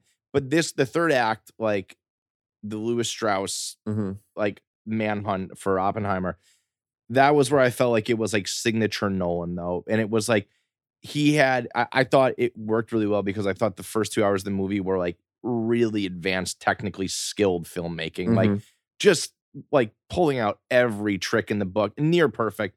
And even the third act, like I do agree with you, the momentum slows down, but I think it's intentional and it's just a showcase, right? Because more of his talents. Yeah, and it makes you focus more on his theme of like, do academics and intellectuals get burdened by politics and men who seek power and not quote unquote truth, right? Or knowledge, right? Knowledge and whatever. So I don't know. And in an era now where we've seen so much more of that of anti-intellectualism and all of this kind of stuff, maybe it's just because I didn't want to hear it, for 100th time, and that it was happening in the 1940s too. And maybe that makes me feel better that it was also happening, now 80 years ago. But it's the same shit over and over. Yeah, and history repeating itself. But that was my only other beef is like, is that the third act slows down. But I can't quite go masterpiece, but I will tell you that this movie will be studied by every film school. Agree. Yeah. Forever because of all of its craft stuff. I said this to my buddy. He texted me the night of. He was like, the night I saw it, he was like, "What'd you think?" And I was like, I'll have to scroll back through my messages. I was like, I truly believe that like this movie will be monumental in the history of film. Like I truly believe like this will be like before this movie and after this movie, like new technology, new techniques will evolve because of this movie. And new ways to cut. Obviously, Christopher Nolan back in his bag with the whole time jumping nonsense because it does. In order to be this densely and compare so many things against each other, it bounces from the 1950s back to the 1920s, back to the 1930s, back to the 40s, and back to the 50s, and back and forth again. And the score was just so. And so Nolan and they used the black and white film versus the color film to do more of the future tense versus the past tense. That's why it's funny though that the future stuff, the closest to us is like black and white. Yeah. Like, oh, well. But and it just separates in your mind, and just how clear Nolan's able to tell all of the story, bouncing back and forth, multiple timelines, all of this super, super dense stuff to make it coherent. That's what's insane about the movie. And I think I'm good leaving it there. I've got one. Yeah. Well, fun. Maybe not fun. Depends on your. We're going to Crit's Corner. We're going to Crit's Corner. This is a different podcast, but I listened to this podcast about John Wayne. Okay. And about how much of a piece of shit John Wayne was. And different era, but known racist, known piece of shit on a lot of levels. Just a real big piece. Marion, I think his real name is. Mm-hmm. Anyway, they filmed a very cool has ever been named Mary. Yeah, the Mr. Sir from the movie Holes. His actual name is Marion. So, well, no one cool has ever been given that. They filmed. I mean, I guess it's probably pretty racist because they filmed a movie where he played. John Wayne played Genghis Khan for whatever reason.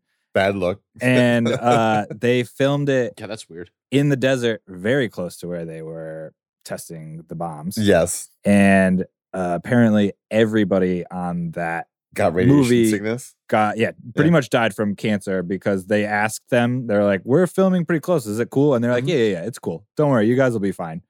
Not so much. Well, there's still radiation at Los Alamos today. Oh, yeah. Which is, the Trinity test site. So one of my favorite YouTube videos, if you want to go check it out, is you can actively go there. It's a tourist site. But a guy walks in with a Geiger counter. You're not supposed to be above, God, what was it? 200 particles per, whatever. If the Geiger counter hits 200, bad news bears. Yeah. He was regular. I know I got to recheck those numbers, but basically, there's definitely radiation there, and if you live there, you would have lots of problems. But if you're only going to visit for an hour, it's safe and healthy and whatever. It's less than Chernobyl, maybe, for but sure. it's like, but just insane. Like there's still particles of trinitite, is what they call it, because the atomic blast got so hot, it created another element, which is just insane. Or a new compound, and those trinitite pieces are still very radioactive. So like if you hold one in your hand, like the Geiger counter goes insane. Yeah. But obviously you wouldn't want to hold on to one for long because they're like actively releasing radiation. Well, so insane. No, you go. Okay, I just thought of something kind of interesting. Like, so when they're having all these debates about the bomb and all this shit, knowing what we know now, we've created, nuclear energy and nuclear power plants and stuff like that, which can go wrong. And I think a lot of people have bad opinions of it just because of the times it has gone wrong and how wrong it can go. Yes. But I think it's actually a fairly safe thing as long as you aren't cutting corners and a bunch of shit like that. But it's kind of interesting. None of them are thinking about it in terms of that. Like once they create it, it's all bomb, not, okay, how can we use this to create cleaner energy or something like that? Where maybe they're not thinking about, like, maybe they're like, we're fine with the energy we got. We're not looking at climate change as a problem or whatever. But right, because the drama of the movie obviously is focusing on bomb, like Niels Bohr and like a lot of these scientists, they wanted to use it for energy and for peacetime solutions and all this other stuff.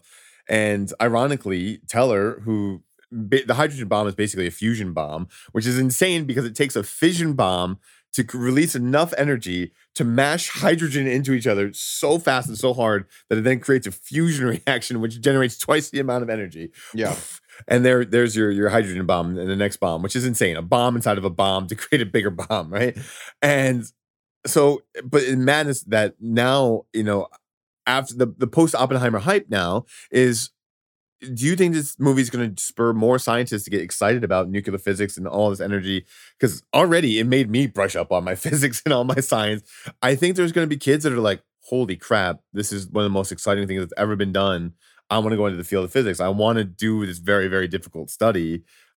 Because climate change might be able to be solved with fusion energy, or good, cheap nuclear energy could solve the power crisis, right? I don't think like it'll make existing scientists more interested in it, because I think that they probably already know it. Right. If you went to grad school, you're already there. At the time, nuclear physics were like cutting edge. Now, like they're part of like, if you study science in an advanced degree, like you pretty much have to go through that.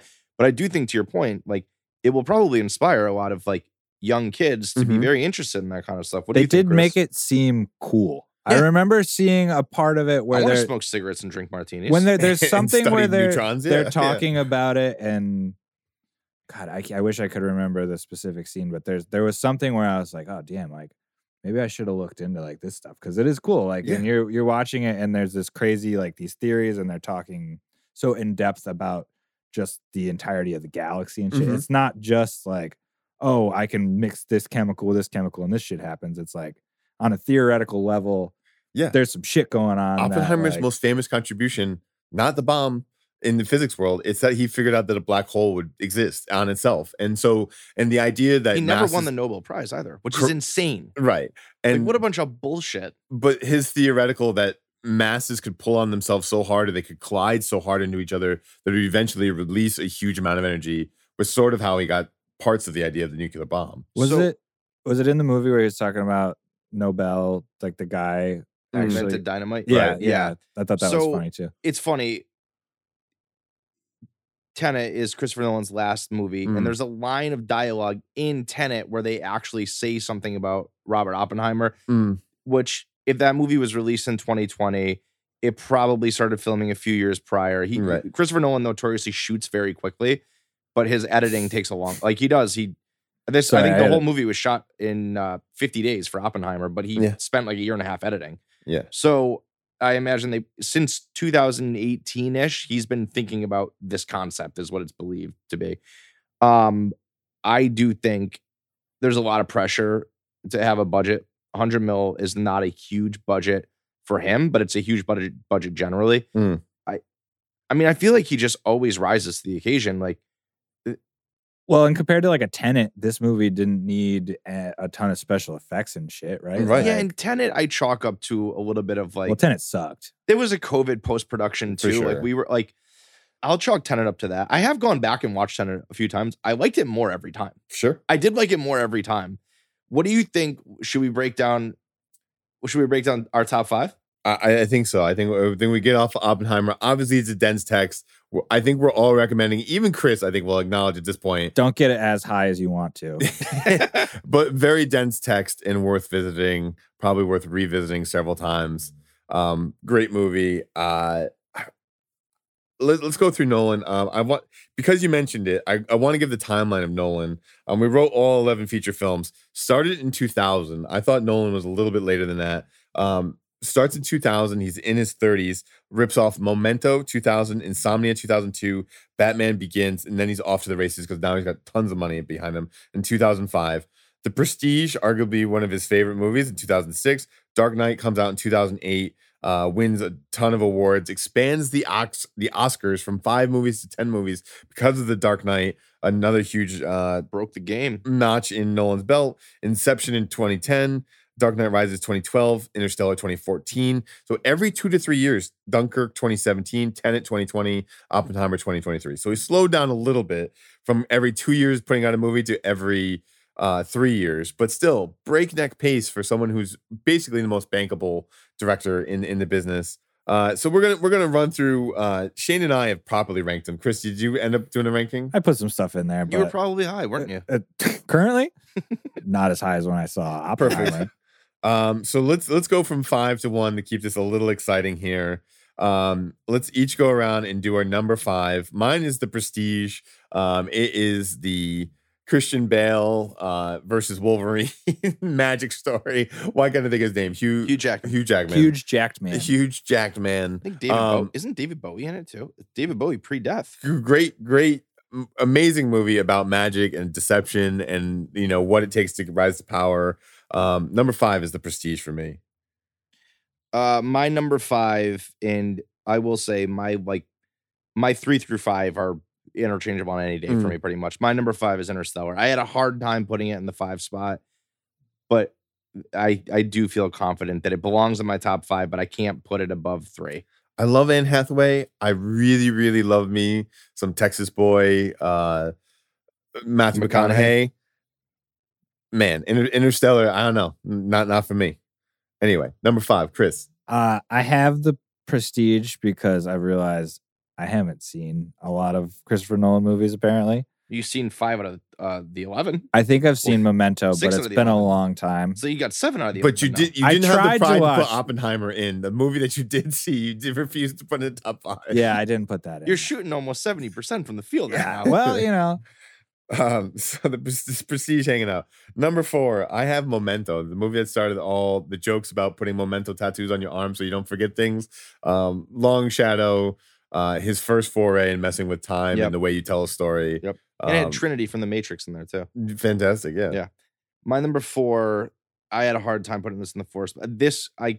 If someone were to say this was his best film, I couldn't argue it. My personal 4 favorite is The Dark Knight. Way to foreshadow, Shane. It's people. I think a lot of people would say that's their favorite Nolan film.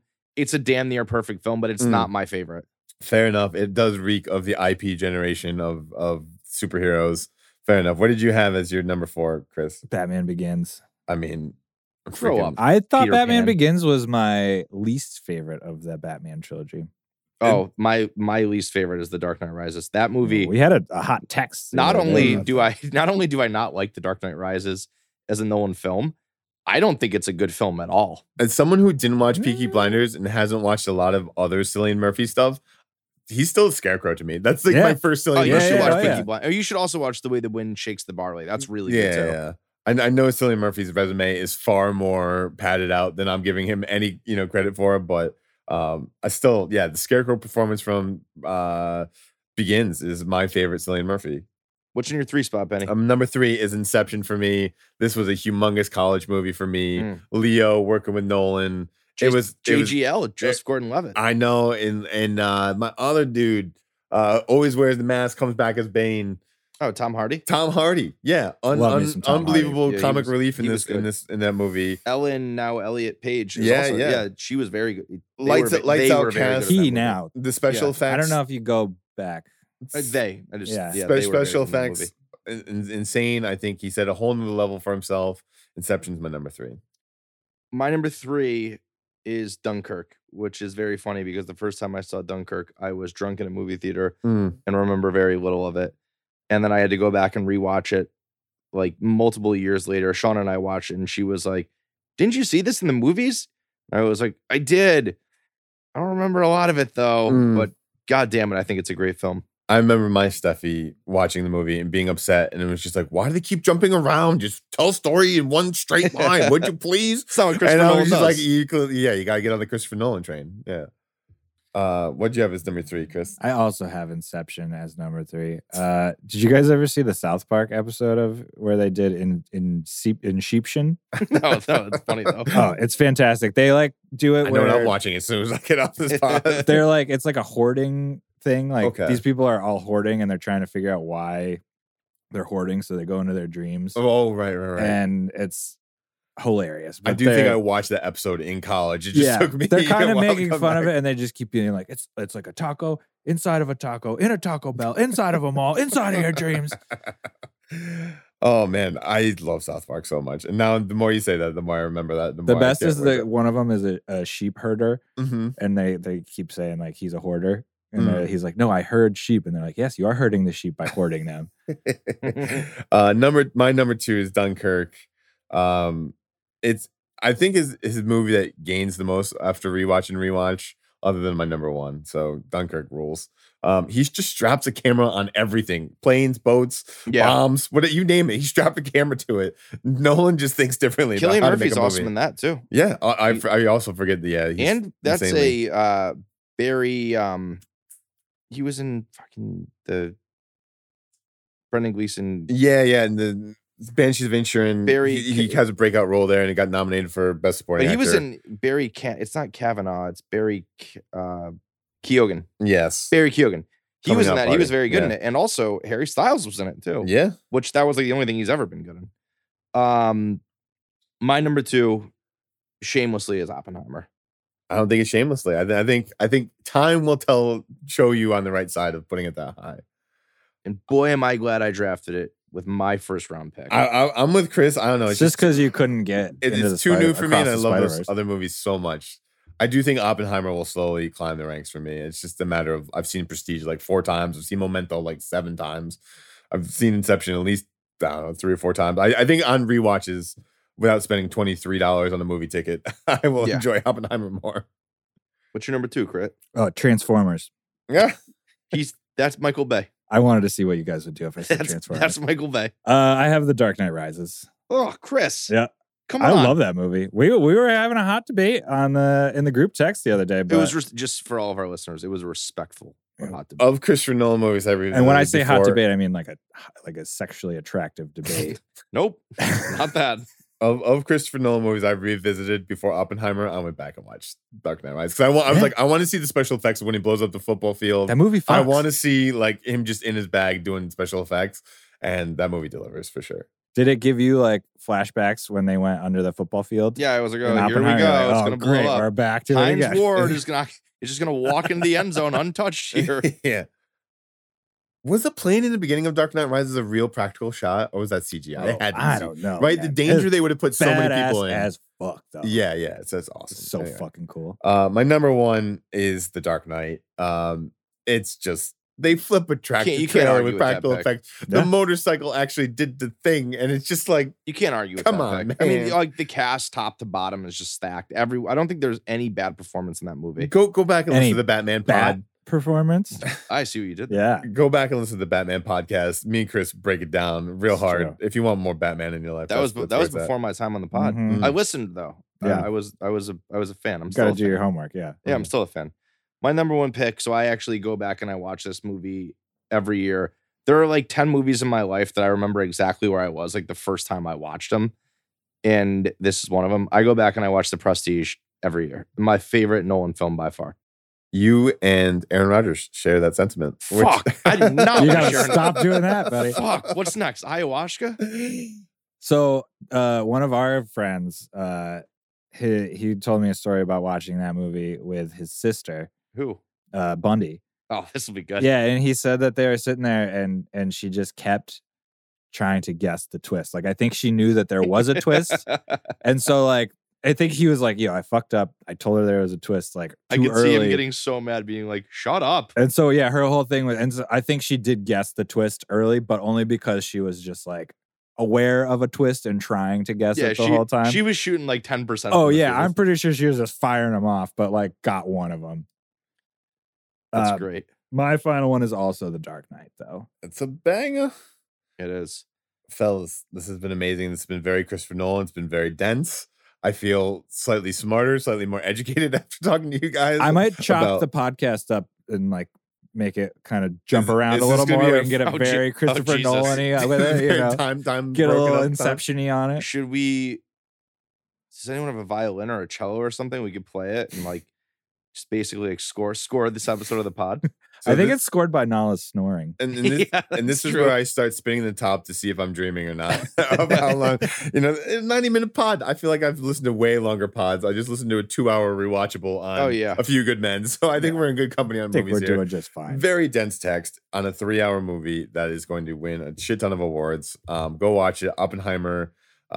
Next time when we're back, we're going to do the director game. I wrote a list of directors and I think we're going to have Chris and Shane, or vice versa. We're going to name movies and see if we can name the director. I will be very bad at that. Always the actors and the actors get all the credit, right? Everybody knows Leonardo DiCaprio. Everybody knows Tom Cruise.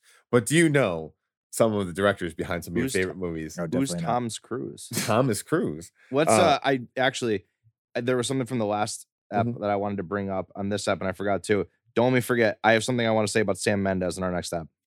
What a great director. Do people even know what he's directed? So this is a great segue into the next pod. So this is homework for people. A little homework. Go look up what Sam Mendes did. I do have one question before we wrap it up. With the writer's strike going on and now the current actors strike and all that stuff, and a lot of big bombs going off in the, not just Oppenheimer, but like actual movies that have not done so well. Do you think that these kind of thing, like this kind of a weekend or that opening weekend of a Barbie and an are those like that we're starved for that kind of stuff and that can help the writers and actors in their quest to get more stuff? Or you mean like Christopher Nolan? No, well, I mean, so I don't know. Like both of these movies are interesting in a way of they're not. I mean, I guess Barbie is IP and in a certain sense, history. I think what Barbenheimer overwhelmingly did for the strike and for Hollywood in general is that it's another showcase that if all the craftspeople come together and create an amazing product, it's going to print money. Whether it is a plastic doll or whether it is a historical dramatization of a biography piece. When all the really good writers and craftspeople come together and do something, it prints money.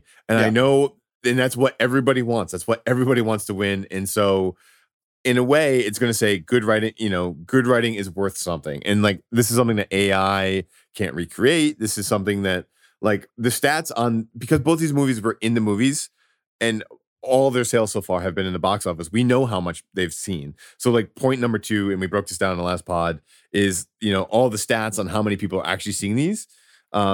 These two are a success because we can actually see the numbers, right? Yeah. And so I don't think Barbenheimer will be quote unquote recreated, but I think it gives a lot of ammunition to the strikers against the companies saying, you want this to keep happening, you can't just put shit out and expect people to come eat it up every time. Correct. And again, like we've seen so many pieces of IP go wrong, and Barbie did it so right. And same thing with historical biographies. There's so many that are so bad, and by showing what the peak of it could look like, I think people are ready. And also, not for nothing, but everybody who's on the marketing team of both Oppenheimer and Barbie needs to raise stat. They crushed it. Because I think more than anything, yes, these are two great films, but the marketing and just the attention in the larger culture was a huge part of why these were successful. When I was leaving the theater from seeing Oppenheimer, in the movie theater, they had in the lobby, they had like the Barbie and Ken boxes. And it's like, oh, go everybody and their brother taking Instagram pictures. So we're walking out, and I saw two people go into the boxes, and I hear the person taking the picture go,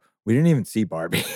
Like, yeah, it's enough of a poll where people are like, yeah, both of them were interesting enough to like audiences to get them to go. All I know is I want to see a lot more kids getting in those physics programs at the college, and I hope that nuclear fusion happens in my lifetime so that we can upset climate change. Because I got to bring this up. Are you more afraid of climate change or the nuclear bomb? Climate change now. Yeah, climate change is. I feel like the nuclear bomb. I feel like if it were going to happen, it would have just happened by now. Like the nuclear bomb. The nuclear bomb, I'm not like. There's nothing I can do about the nuclear bomb. Like if somebody goes rogue and Putin, there are things that Kim we can actively do about climate change to try to make it better. I don't know. I'm reading this book right now, and there's a very interesting quote that I actually took a picture of. It's environmentalism's present paradox is that under the pretext of saving the planet from desolation, it merely saves the cause of its desolation. So we're the ones fucking it all up, and we just keep extending our own shit. And that's the only thing I can. That when I walked out of Oppenheimer, I'm like, we still got to figure out how to get more CO2 out of the air, because like these bombs didn't help for one, but like also the nuke isn't on the top of my list of like, holy crap, we need to fix this problems, you know? Yeah. Even though it's starting to get a little frisky over there in Eastern Europe, but like, anyway, we'll go into there's some bomb stats at the end of the Barbie pod if you want to go check those out. Christ. So anyway, thanks everybody for listening, and you can check us out on Drop the Remote on Instagram. Drop us a line at droptheremotepod@gmail.com. Let's see if we can get a mailbag episode. Flood the Gmail. Have we checked the mailbox at all? No. We will log into Gmail for the first time in at least 3 months. Let's get a mailbag. Since pre-baby. Email the Gmail account. Questions. Get some questions, ideas out there. Let's talk about them on the pod. Yeah, for sure. Thanks, fellas. Peace. Peace.